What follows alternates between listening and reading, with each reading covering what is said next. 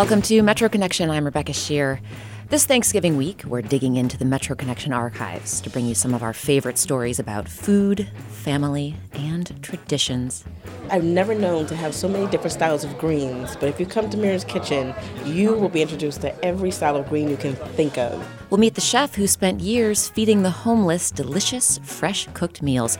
And we'll talk with a young farmer whose family has been working the land in Howard County, Maryland since 1797. We work a lot of hours, and it's physically and emotionally demanding, but all of those things make it fun, too.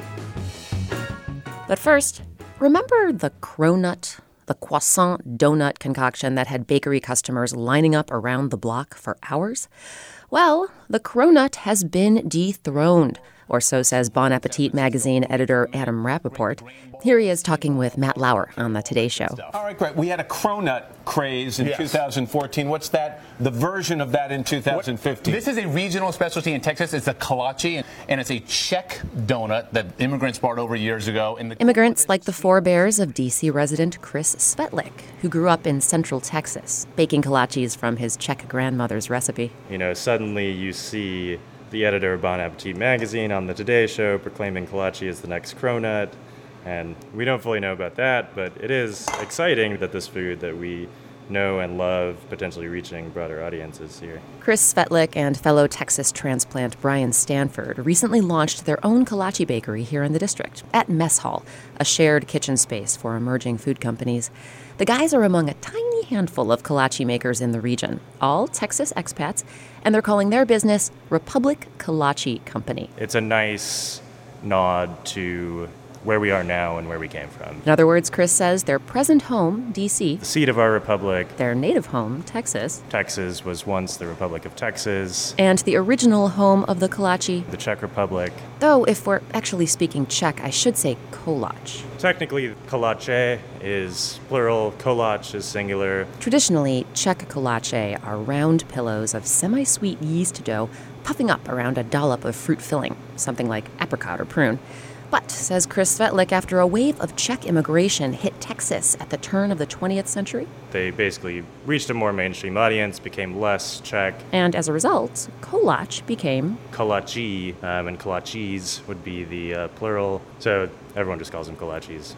They also went from being a traditional wedding dessert to more of a casual roadside snack. There are a couple of these very iconic kolache bakeries that all, in this very weird, very Texan way, are attached to like giant gas station convenience stores. Yeah, they're not really delicate in Texas. Another step in the kolache evolution, the shape.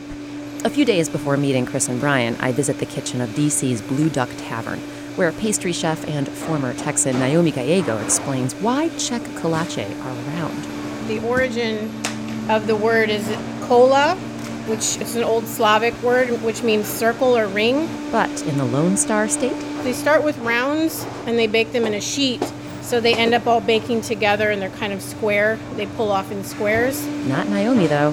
I really like keeping with the tradition of keeping things in a circle. So at Blue Duck Tavern, where she just added strawberry rhubarb kolaches to the brunch menu, she uses a silicone muffin pan to maintain their round shape.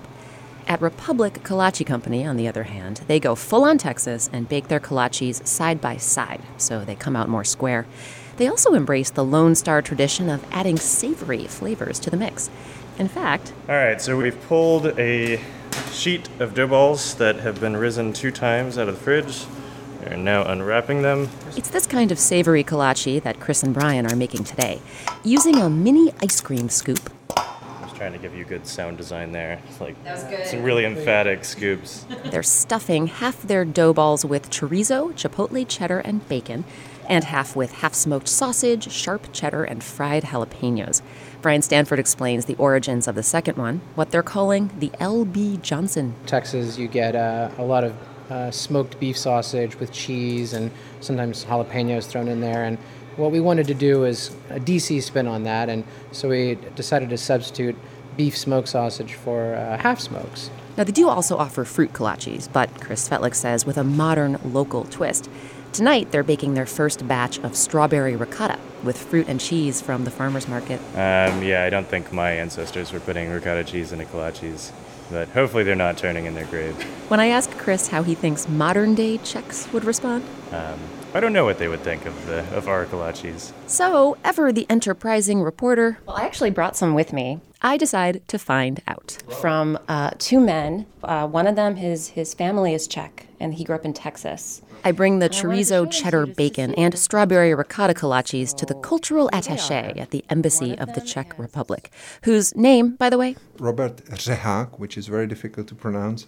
Don't try it even. Robert takes one look at the chorizo kolache and says no. For me, it's very unusual, and I don't even want to touch it if I see a sausage in the middle of kolache. For me, kolache is only sweet, very sweet. But when he sees the strawberry ricotta? I would say this one, if it would be a little bit more around, this is the typical kolache. Shall I taste it? Would you like to taste them? Yes, of course, I will taste it. Oh, it's very good. It's very good, yeah. You know, you see that the taste, it's a little bit different because you adjust the taste to the nation that you are going to introduce the product. But this is quite very, very close, and maybe even the same like I'm used to from my homeland. And that line between the new and the old, the adopted home and the native, that's the line Chris Svetlik and Brian Stanford want to walk. Keeping where the kolache came from in mind and preserving that is important. But the reason the first generation of kolache makers in the U.S. were making very specific flavors was just because that's all they had. You know, we are blessed with such a wide variety of ingredients we could use, and so, I kind of feel like this is what they would be doing. Not limiting themselves to some arcane definition, but just making good kolaches from whatever they can. Except with much thicker accents, probably. While we can't offer you a taste of kolaches, we can show you some mouth-watering photos. Find them on metroconnection.org. And if your own Czech grandma never baked up kolaches, local actor James Konachek wrote and recorded a lovely account of his memories. We have his essay for reading and listening on our website, too. Again, that's metroconnection.org. Jedla bych ty malé bobale, čo mi donese šohajko v rukáve. Our next story takes us to D.C.'s Palisades neighborhood. That's where, right on MacArthur Boulevard, you'll find Fig's Mediterranean Cafe. Back in 2011, Abdulkader Niori bought Fig's. Hailing from Eritrea in East Africa, he'd worked his way up the restaurant industry ladder and had been dreaming of running an eatery of his own. But a few months after achieving that dream, Niori suffered a heart attack, and he died. Many regulars at Fig's expected that would be it for the restaurant. But as Tara Boyle tells us in this story from July 2013, thanks to Niori's younger brother, Saud, that was hardly the case. The first time you walk into Fig's Mediterranean Cafe, Saud Niori will greet you like you're his very best customer, like he hasn't seen you in a while, and he's glad you're back. So nice to meet you. Nice to meet you. Thank you for having me, especially during the lunch rush. His immediate concern is to figure out what you want for lunch. Got the fattoush salad, the cucumber citrus salad, they have the beet salad over here. Which is your favorite? My favorite is the curry chickpeas, which is a little spicy. It's fantastic. A bit later, I dig into some of those curried chickpeas, which are, as advertised, a little spicy. But first, Saud and I grab a table to talk. He wants to tell me about his older brother, Abdu. They first met in 1994, here in the U.S., not in their native Eritrea. When I was born, he had already left. It was a big shock because meeting your brother in a different country and seeing him all grown up, all of a sudden, you have to start all over again, you know? Abdu convinced his younger brother, who was then a teenager, to stay in the U.S. and start all over with him here in the D.C. area. And I started going to school, and I started working with him at the restaurant that he was a chef at, which was Lebanese Taverna. The brothers spent years in the restaurant industry. By 2011, Abdu wanted to take the next step and buy his own place. He was ready. He was ready to do something different. That August, Abdu brought Saud to Fig's and basically said, "Surprise, I own this." Abdu was now his own boss, and he had big plans for his restaurant. He was saying that he's going to need to make a lot of changes because the previous owner, their customer service was not as good. Let's just put it that way. And so it was hard to change, to bring all the people back. And Saud says his brother was making great progress in bringing the neighborhood back to Figs. But then, in January 2012, Abdu died unexpectedly. I remember that was like yesterday. It was a Tuesday morning. Abdu took his kids to school and then went to the gym. While he was working out, he had a heart attack. And they put him in an ambulance. While he was in an ambulance, that's when he died. At first, Saud says he didn't know what to do. You know, he was like a father, a brother, like a friend, everything to us. You know, he was the oldest.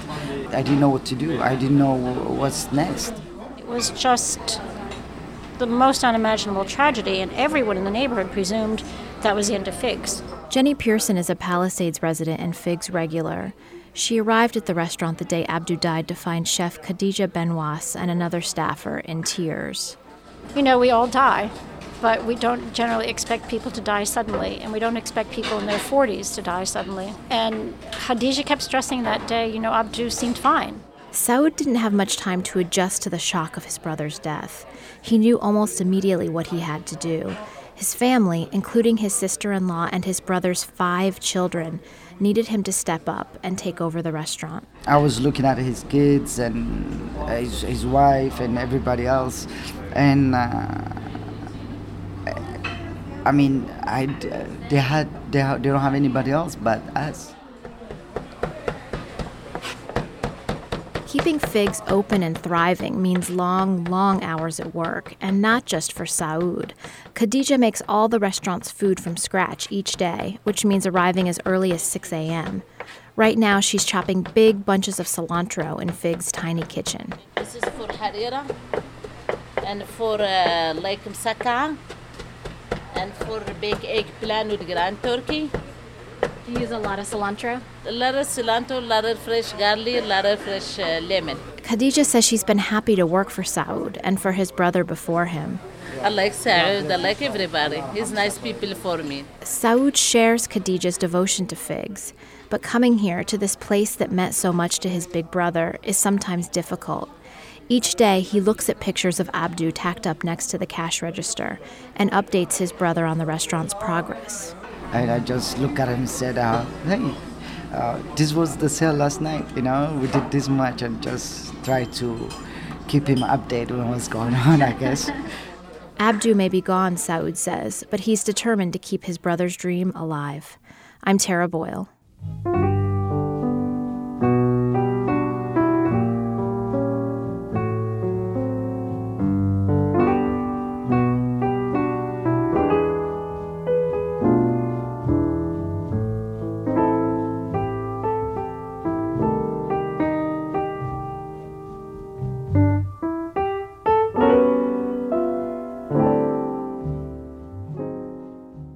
Time for a break, but when we get back...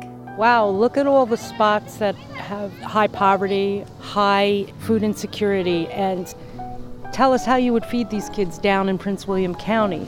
It's a lot different than Fairfax County. Using mapping technology to reach out to the hungry. That and more as Metro Connection continues on WAMU 88.5. WAMU news coverage of labor and employment issues is made possible by your contributions and by Matthew Watson.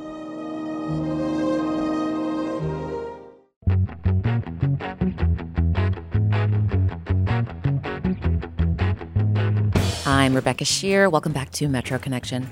As America celebrates Thanksgiving, we're bringing you a buffet of favorite Metro Connection stories from the past few years, all about traditions, food, and family. This January, a certain set of Americans will be celebrating their 70th birthday, the most senior of the baby boomers. But here's the thing, the 76 million newborns who came on the scene in the years following World War II are now booming in a different way. They're launching new businesses faster than anyone. According to the Ewing Marion Kaufman Foundation, a nonprofit devoted to entrepreneurship, 55 to 64-year-olds made up only about 15% of new entrepreneurs in 1997. Fast forward to 2015, and they make up more than 25%. And here in the D.C. region, a growing number of these boomers aren't starting up ventures on their own. Hard to get these little crevices in here. They're doing it. This part tends to take me a little longer because I'm a perfectionist. With their kids. Is that a trait you inherited from your mom? Yep. Oh, yes, we're both perfectionists. Mother-daughter duo Deneen and Ty Heath are the perfectionist partners behind 512 Dessert Boutique and Lounge, headquartered here at Mess Hall, the food business incubator in Brookland, where today Ty is using a speckle tool to spread buttercream on a birthday cake. A birthday cake shaped like a football helmet. Our motto for the business is that our desserts don't just taste great, they're a conversation piece. So typically we like to get that look on people's eyes when they finally say, oh my God, is that a cake? The goal is to turn 512 Dessert Boutique and Lounge into an actual, dessert boutique and lounge. Deneen and Ty say the district needs more places to sit down and savor sweets.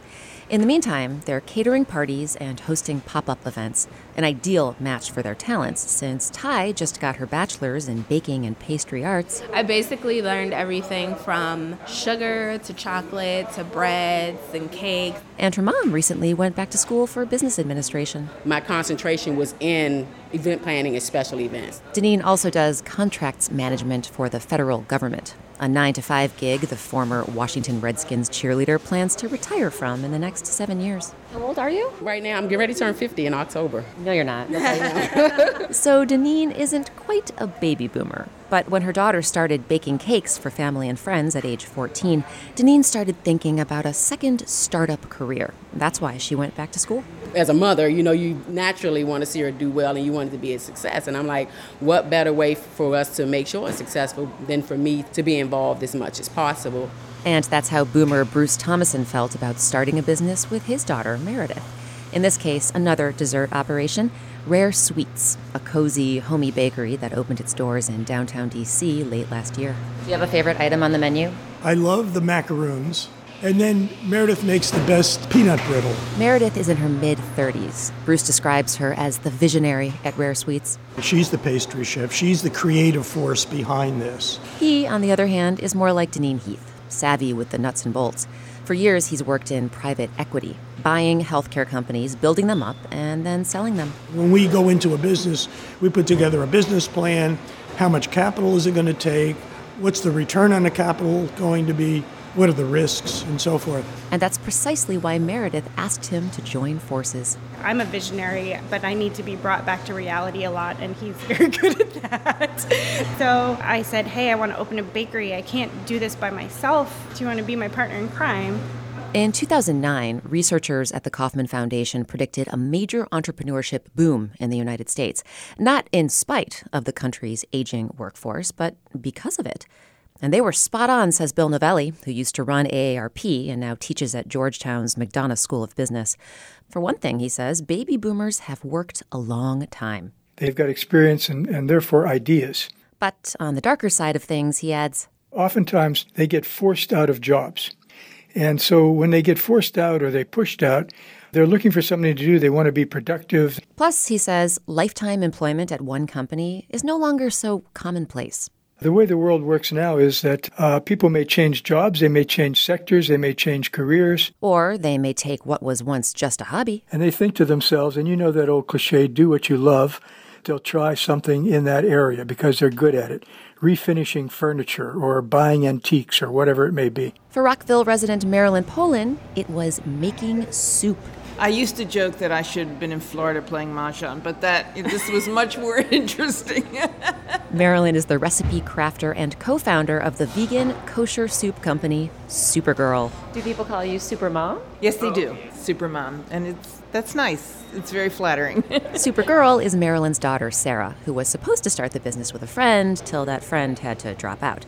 So in 2008, even though Marilyn had already retired from a number of careers, I was a speech-language pathologist, volunteer coordinator at a social service agency, docent at the Corcoran. The home-taught master in the kitchen stepped in. And I think she just had no idea what she was getting into. No woman should ask of her mother what I asked of mine. Did you know what you were getting into? Absolutely not. I really, in a good way, lost a year of my life. A lot of peeling, chopping, cooking, and tasting went into launching Supergirl as an online ordering business. It was a privilege to cut my nails. I was so busy, really. Before long, though, they opened this cafe in Tacoma Park, another in downtown Washington, and now they have a staff of 23. And it's great because she's now sane again, and she has 2 beautiful granddaughters, my nieces, and can spend time with them. But she's still very involved in the back end, in more of a advisory role, I guess. Yeah, I listen. I listen a lot when when she's at the end of her rope. Yeah. Who are you going to call? Your mother, you know? And Marilyn sees her role as advisor, business partner, and yes, mom, as a privilege. Now, taking on such a role might not be for everyone. You might not have the capital. You might still enjoy your current job. Or after a lifetime of hard work, you might just want to slow down. But if you have the opportunity to try something new, says Supermom, why not at least try a little taste? If it comes your way or you have to find it, do it. It makes life interesting and exciting, and go for it. You never know what'll happen. In fact, it just might be the recipe for sweet success.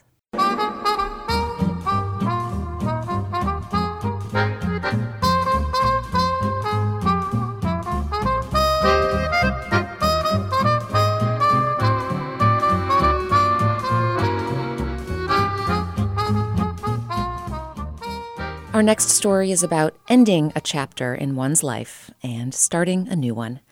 Chef Steve Batt fed some of Washington's neediest residents for more than a decade at the nonprofit Miriam's Kitchen.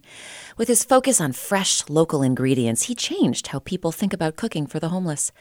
After 14 years, Batt decided to hang up his apron. Lauren Landau brought us his story in July of this year. It's going on 7 a.m., and the streets of D.C. are still pretty quiet. A jogger here, a taxi there. If you want to see heavier traffic, swing by Miriam's Kitchen. Good morning. Welcome to Miriam's Kitchen. For breakfast today, we have waffles with fresh blueberries and whipped cream, home fries or grits, eggs, half with a spoon. You will never get a meal anywhere else like this in the District of Columbia. Sylvia Randolph has been a familiar face at Miriam's Kitchen for about 2.5 years. She says not only are the full-course meals second to none, they're also eclectic. Here at Miriam's Kitchen, Randolph has eaten everything from crepes to Cornish hens. And she's even learned to like their vegetarian options. If you come to Miriam's Kitchen, you will be introduced to every style of green you can think of. Fresh produce like this hasn't always been on the menu. Volunteer Lane Feister remembers when most of the food came in cans. I remember a lot of spaghetti. We used to do powdered milk. That was a task to, a volunteer had to reconstitute the milk. That all changed when this guy came on board. Okay, 10 minutes, everybody, 10 minutes. Chef Steve Batt joined the team at Miriam's Kitchen 14 years ago. He had 8 years in the restaurant biz under his belt and a master's in nonprofit management. What I wanted to do was try to transition out of the restaurants and use my skills for a bigger impact, to do better good. He volunteered a few times and saw the perfect opportunity in Miriam's Kitchen. It was already a good organization. I mean, it was well known, it was doing good work, but it was more of a mom and pop kind of place with volunteers who had a great heart, coming together and just playing with what they had at that time. There was some pushback when he said he wanted to swap canned fruit and veggies out for fresh ones. I remember when I interviewed with the board of directors, I said, you know what, I want to blow up the kitchen and rebuild it into a restaurant-style kitchen. And half the board was like, whoa, things are going pretty well, we're happy. We're not hiring you to overhaul everything. And I'm like, just wait, just see. So they watched as Batt started forging relationships with Whole Foods, Trader Joe's, Costco, Cisco, and U.S. Foods. Donations also came straight from the source. Miriam's Kitchen has connections to hunters, fishermen, and farmers markets. Once you go to a market, you're talking to the farmers and you talk about what you do, and they're like, wow, I throw out so many tomatoes every week. Do you want to come and get them? And I'm like, yeah. Teams of volunteers collect the donations from their local markets and bring them back to the kitchen where they get to see the food come full circle. So they get excited and they can't wait to go again back to the market and get more ingredients.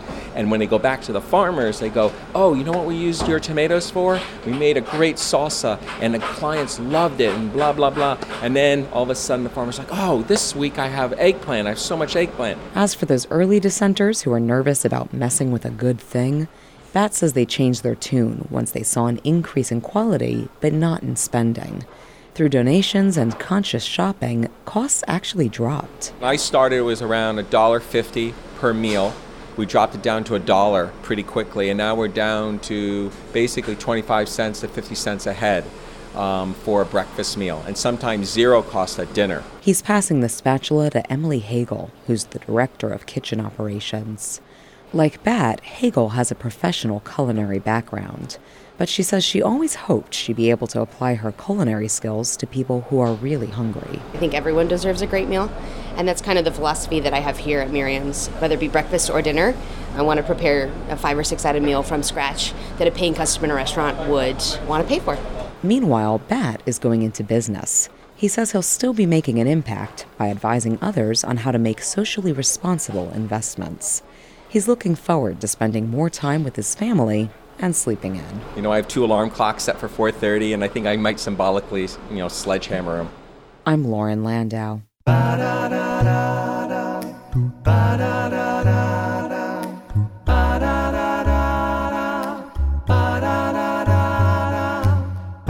Everybody's got a hungry heart. Everybody's got a hungry heart. It turns out in the D.C. area, 1 in 5 kids has limited access to nutritious meals. They're among the 500,000 people at risk of going hungry in our region. But it's often difficult to find these individuals and provide the help they need. That's why the Capital Area Food Bank has turned to technology to locate pockets of food insecurity. This past July, Lauren Ober brought us the story of one new program, the Kids Food Bus. If you're driving on Jefferson Davis Highway in Woodbridge, it's easy to miss the Murrumsco Mobile Home Park. First, there's no signage or street address out front. Second, it's basically hidden in a gully behind an AutoZone and a taco joint on an extremely busy road. Because of its location, the kids who live at Murrumsco are basically trapped in the park during the summer. Most are children of Latino immigrants, and many live in poverty.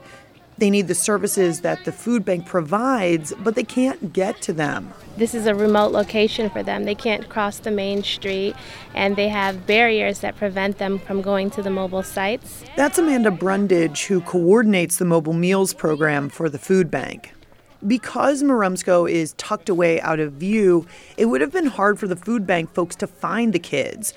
But using new mapping technology called the Hunger Heat Map, the food bank has been able to locate clusters of unmet food needs in the region and deploy services, like the Kids Food Bus, to address those needs. It showed locations where the hunger was most prevalent, where there was more hunger, and from there we were able to find 4 locations, 2 being the mobile homes. When you look at the Hunger Heat Map on a computer, it's immediately apparent where the unaddressed need is.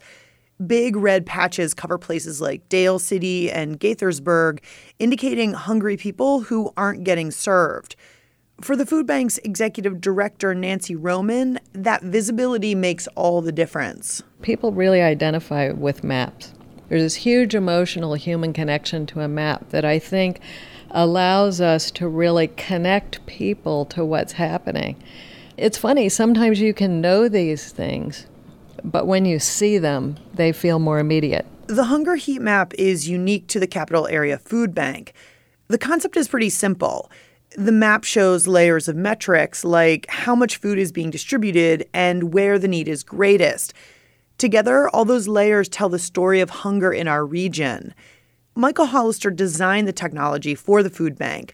He says being able to see where the gaps in service are has been critical. We're able to see not only where the need is, but also what our impact is in the community. And we're able to assess after our impact, what is there left to do. In the year or so that the heat map has been around, the food bank has used it to determine where to locate services and to design new programs.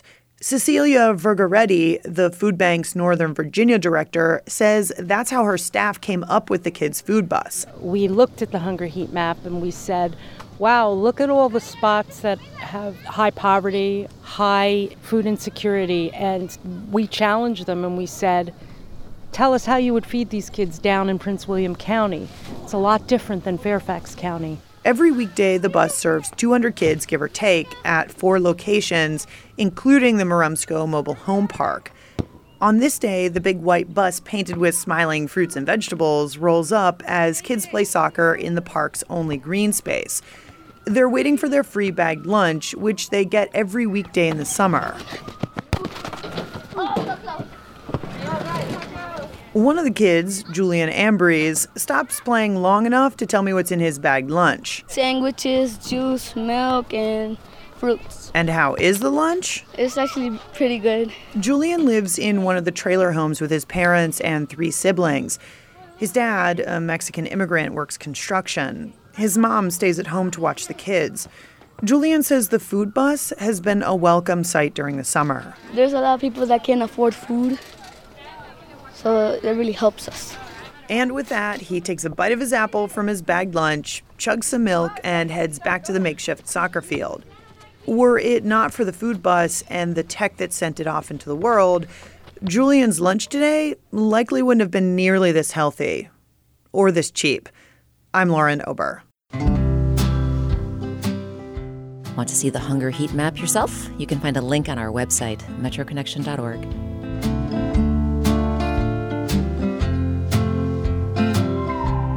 In a minute. I hear so many kids say, oh, there's nothing to do around here. I can't wait to grow up and move out of here. And I just look at this and I say, this playground? You want to leave this? Dredging for oysters in the playground known as the Chesapeake Bay. It's just ahead on Metro Connection on WAMU 88.5. Welcome back to Metro Connection. I'm Rebecca Shear. This Thanksgiving week, we're nibbling around the Metro Connection archives, bringing you some favorite stories about food, family, and traditions. We'll kick off this part of the show on the Chesapeake Bay, near the mouth of the Patuxent River. Oh, look what I found. That's where, last May, I met Rachel Dean. You want me to kiss him?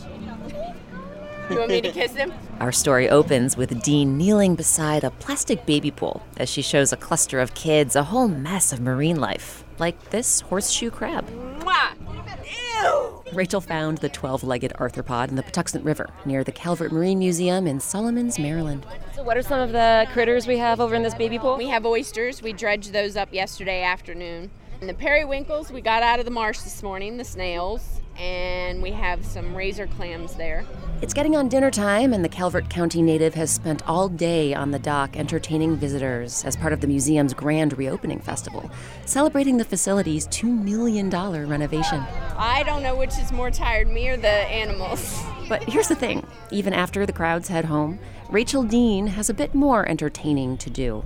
On her 40-foot boat, the Rough Water. I'm going to slip the boat out of the boat basin. We'll go out onto the Patuxent River, and I can show you how we work the dredge.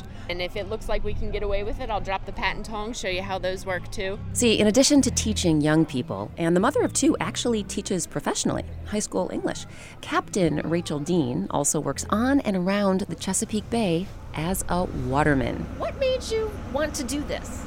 A bucket and a crab net when I was little, I guess? As a school teacher, I hear so many kids say, oh, there's nothing to do around here. I can't wait to grow up and move out of here. And I just say, this playground? You want to leave this?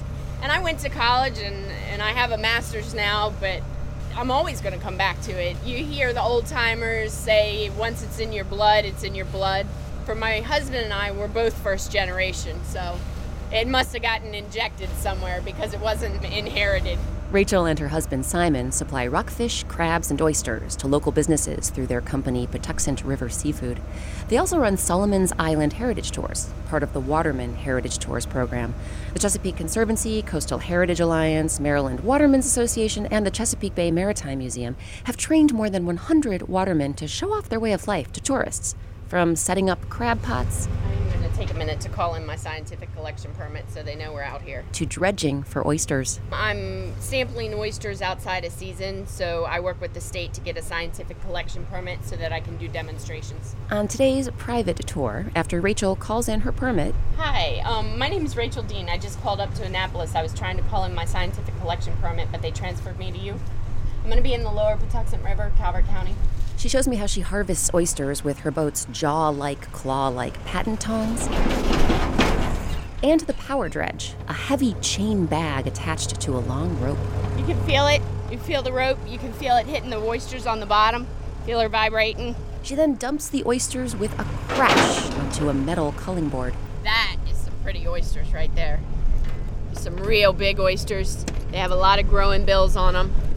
Looks real good for next year. If we can keep them alive, we can keep them happy, we'll have a good year and many years after that, too. The way Captain Rachel Dean sees it, she and her fellow watermen want nothing more than to keep bay species happy. But she worries those of us who aren't on the water every day might not get that. The waterman's way of life is something that people don't know much about. When you don't know much about something, you kind of start to speculate, or you go on things that you hear. So there's a lot of things that people really don't know about us that if I can bring them out here on the boat and I can show them, then maybe we can gain their support. They'll start to buy the fresh local seafood. So much of our seafood comes from out of the state and really out of the country. Rachel says her tours often highlight the challenges watermen face, like encroaching development and increasing sedimentation in the bay. Oysters need a hard surface to be able to grow, so we're struggling with the populations of the oysters because these oysters aren't finding that clean substrate to set on. So we have a lot of sediment, and you hear a lot of people say, oh, we shouldn't be harvesting oysters. We're at 1% of historic populations. But it really isn't the harvesters compared to, you look around and you see all these houses and you know what's happening to our waterways. In fact, she says, if anybody is truly invested in where these populations are going, it's a waterman. Or wait, now that I think about it, in Rachel Dean's case, wouldn't it be water woman? I have a lot of people that, say, oh, sorry, water woman, and I don't want that distinction. Are you sort of one of a rare breed, or are there a lot of women like you? We have one in the area that got her captain's license after just completing the heritage training program. There's a couple of lady charter boat captains in the area, too. There's a young lady, I believe she's out of Anne Arundel County. She works her own boat full-time. She, like I did, was out here pregnant, so. How long were you working when you were pregnant? I charter fished until I was about 6 months pregnant. And actually, she's part of the crew now. She asked Daddy for a cruise ship for Christmas, so she got it. Not that all watermen are quick to accept a woman working on the water. Captain Rachel Dean loves talking about the superstitions held by more old-school watermen, like how you shouldn't paint your boat's bottom blue, how you shouldn't let dogs on your boat, or bananas. And can you believe they think a woman on a boat is bad luck? Yeah, I've heard that one too. I'm okay with it, though. It's never really bothered me much.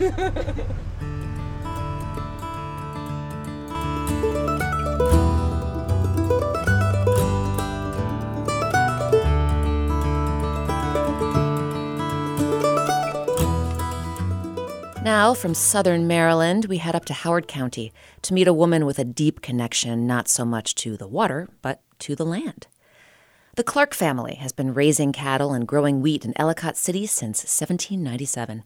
27-year-old Nora Christ grew up on the family farm, but she says her mother, Martha Clark, encouraged her and her brother to make their own choices. Go work somewhere else, go live somewhere else, go experience something else. I don't want you to grow up on this farm, stay on this farm, work and live on this farm. I want you to see more.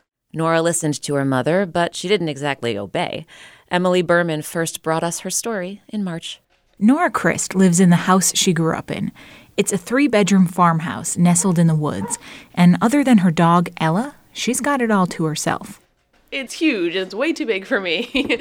Nora leads the way to the basement, where grow lights hang low over trays of sprouting peppers, eggplant, tomatoes, kohlrabi, and more. In, a couple of weeks, all of these will have green things coming out of them, and it'll just feel really alive in here, which is nice and exciting. Farming is having a bit of a moment right now. A lot of people Nora's age would say it's a cool job. But having grown up on a farm, she knew better than to think farming meant frolicking with animals in a meadow. It's really, really hard work, and originally, she didn't want to do it. She started college with a major in equine studies to ride and raise horses, but she returned to the farm every summer to help her grandfather, James Clark Jr., run the produce stand. My grandfather taught me how to count. He taught me how to make change, and we were never allowed to use a calculator or write it down. We had to do it in our head. And though she'd always thought of herself as shy, by watching her grandfather interact with the customers, she learned to open up. So I was kind of, repeating things they did and being outgoing and friendly and joking and just making that person feel comfortable, and they'll buy a little more. She was her best self on the farm and also felt a great responsibility to care for the property. Her grandfather created one family commandment: never sell the land. He's buried on the farm, and that credo is engraved on his headstone. We have the never sell the land etched in stone here, to a constant reminder, in a good way, to value this land and this farm and appreciate it. From Nora's basement, we head outside. Down the hill is where she keeps the pigs, and up a ways, where we're headed, that's where the chickens and goats live. These are my laying hens, and that's their egg mobile. That's where they sleep and lay eggs. 2 furry dogs run over to say hi. These are my guard dog puppies. Hi, babies! Inside a small barn, there's a herd of goats. These ones were both born a week ago. These goats will eventually be sold for meat, but for now, they're just pets. In the 5 years since Nora moved back here, the farm has started selling more products, including grass-fed beef. So then, customers started asking for eggs, and I said, well, maybe I'll get some chickens for myself and see how it goes. And the eggs were delicious. And what goes with eggs? Bacon. So now I gotta have pigs. The animal farming is Nora's business, but she sells the meat out of a store at her mom Martha's petting farm. We head over to find Martha painting the store's floor. I think I've painted every building on this farm at least once or twice. All the snow this winter made it difficult to prepare for the farm's opening on April 1st. And if you've been to the petting farm, you probably remember the colorful artifacts from the Enchanted Forest. That was a Disney-esque theme park that opened in 1955 in Ellicott City. It closed years ago, but parents still get a kick out of seeing the sculptures when they bring their kids to the farm.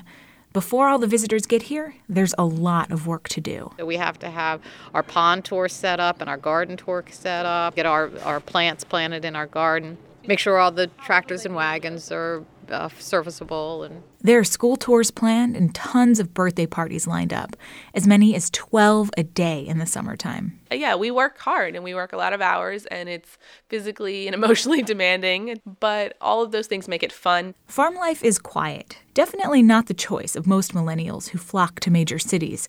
Nora says she plans to carry on the family tradition and push the business to new heights. I think the petting farm will get more popular. I'd like to have a steady supply of meat and vegetables for our customers and to just really build that community of shopping straight from the farm. It sounds good. She's got me worn out. As the 6th and 7th generation of Clark farmers, they're proud the farm's thriving and that they're the ones who get to take care of it. I'm Emily Berman. You can see photos of Nora Christ's newborn goats on our website, metroconnection.org.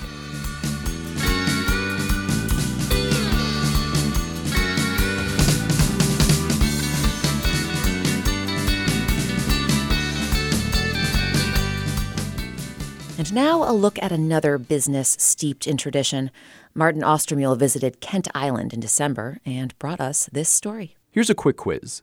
Name one thing that connects Carlos Santana to Maryland's Eastern Shore. I'll give you a few seconds to think about it.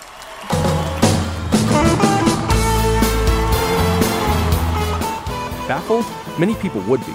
But the very thing that makes Santana who he is, that rich, singing guitar tone, is intimately tied to a nondescript building on Kent Island, on the eastern side of the Bay Bridge. This is the factory and headquarters for Paul Reed Smith guitars, which Santana has played exclusively since 1980. Carlos had me build him about 5 or 6 guitars in the beginning. And he finally, at the end of the last one, the double neck at that time, said, okay, you're a guitar maker. He wasn't going to give me his respect. He made me earn it, which I thought was beautiful. That's Paul Reed Smith, the guitar maker whose name graces the instruments he's been making for 30 years. It's a passion that started when he was growing up in the suburbs around D.C. and made its way closer to the Bay as he got better at what he did. I set my brother's bedroom up in my house in Bowie making guitars over a summer. And then when I moved to college, started a bunch of bands and started making a guitar in the art department. And you just couldn't keep me away from it, And then when I quit college after a year and a half being a math major, I moved to Annapolis and started a little garage shop making guitars. It's always been that. That little garage shop has grown into a company of 250 employees. They make 1,100 guitars every month and do $42 million worth of sales a year. Though PRS is dwarfed in size by brands like Gibson and Fender, its guitars are considered some of the best in the business. Maple tops, mahogany back, mahogany neck, rosewood fretboard. That's kind of the tried and true, tone woods for a set neck electric guitar. In December, I visited the PRS factory in Stevensville. The largest room is a humidity-controlled wood shop of sorts. Large machines take blocks of maple, mahogany, and other woods and shape them into guitar bodies, which are then sanded down and sanded again and again until they're smooth to the touch. Once the guitars come off the CNC machine, we have the basic outline, basic shape, but you can see it's still pretty rough. A lot of cutter marks, a lot of scratches. So we give it to these guys. They start with 80 grit sandpaper, and they remove all the heavy scratches. Then they go down to 150 grit, 220 grit, and then 320 grit. After the guitar bodies are done, they're fitted with necks, painted, and mounted with electronics. Employees string the guitars and often play them to see that everything's as it should be. It's both quality control and a perk of the job. The majority of the factory's employees are musicians, after all.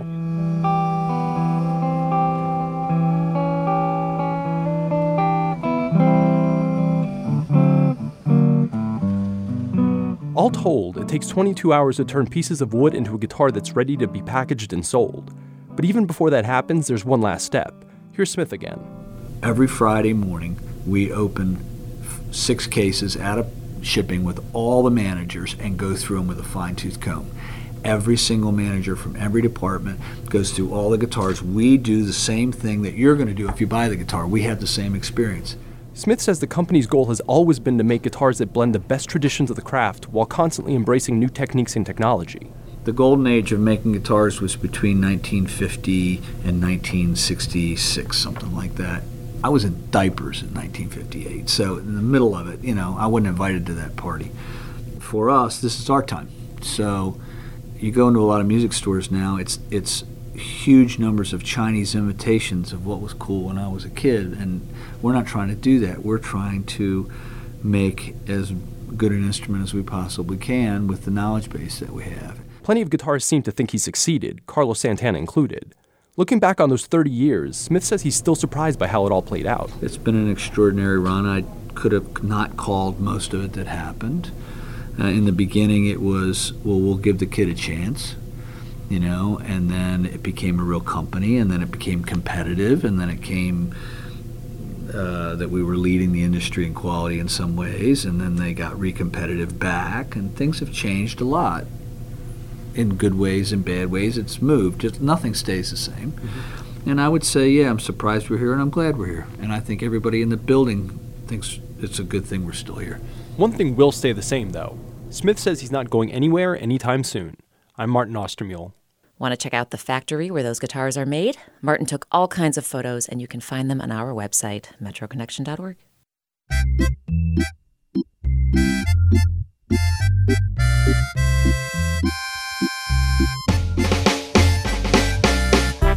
Before we say goodbye today, we'll turn the microphone to you to read from your emails and messages about recent editions of Metro Connection.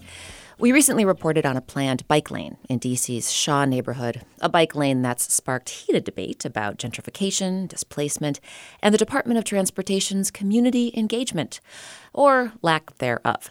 Andrew Rowe tweeted us to say, "The wish for meaningful engagement before decisions has to be the most universal complaint in D.C., and it's usually legit." And our story about the elite Sidwell Friends School purchasing the Washington home and displacing the mostly low-income seniors who live there prompted this response from listener Crystal Stevens.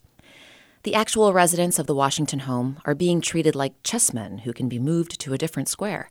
But with elderly people, a change of residence can be devastating. There needs to be a better way to handle this property transaction. And last week, we interviewed Warren Crutchfield, the first African-American varsity coach in Montgomery County. In the story, he mentioned having to teach square dancing in phys ed class, a skill he knew nothing about. We heard from a number of Crutchfield's former students, including George Carroll, who wrote, "I was one of those elementary school students that Mr. Crutchfield taught to square dance at Twin Brook Elementary School. 20 years ago, I met my future wife at a dance, so I guess I put those dancing skills to good use. Thank you, Mr. Crutchfield." Do you have a comment on a story you've heard on the show? Let us know. Email us at metro@wamu.org, find us on Facebook, or send us a tweet. Our handle is at WAMU Metro. A message to you, Rudy. A message to you.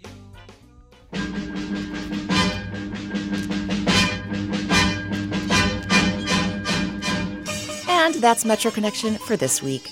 Our theme song, Every Little Bit Hurts, is from the album It Was Easy by Title Tracks and used with permission of the Ernest Jennings Record Company. We list all of our music at metroconnection.org, where you can link to our weekly podcast and to our Twitter and Facebook pages so we can stay in touch with you all week long. I'm Rebecca Shear, and thanks for listening to Metro Connection, a production of WAMU 88.5 News.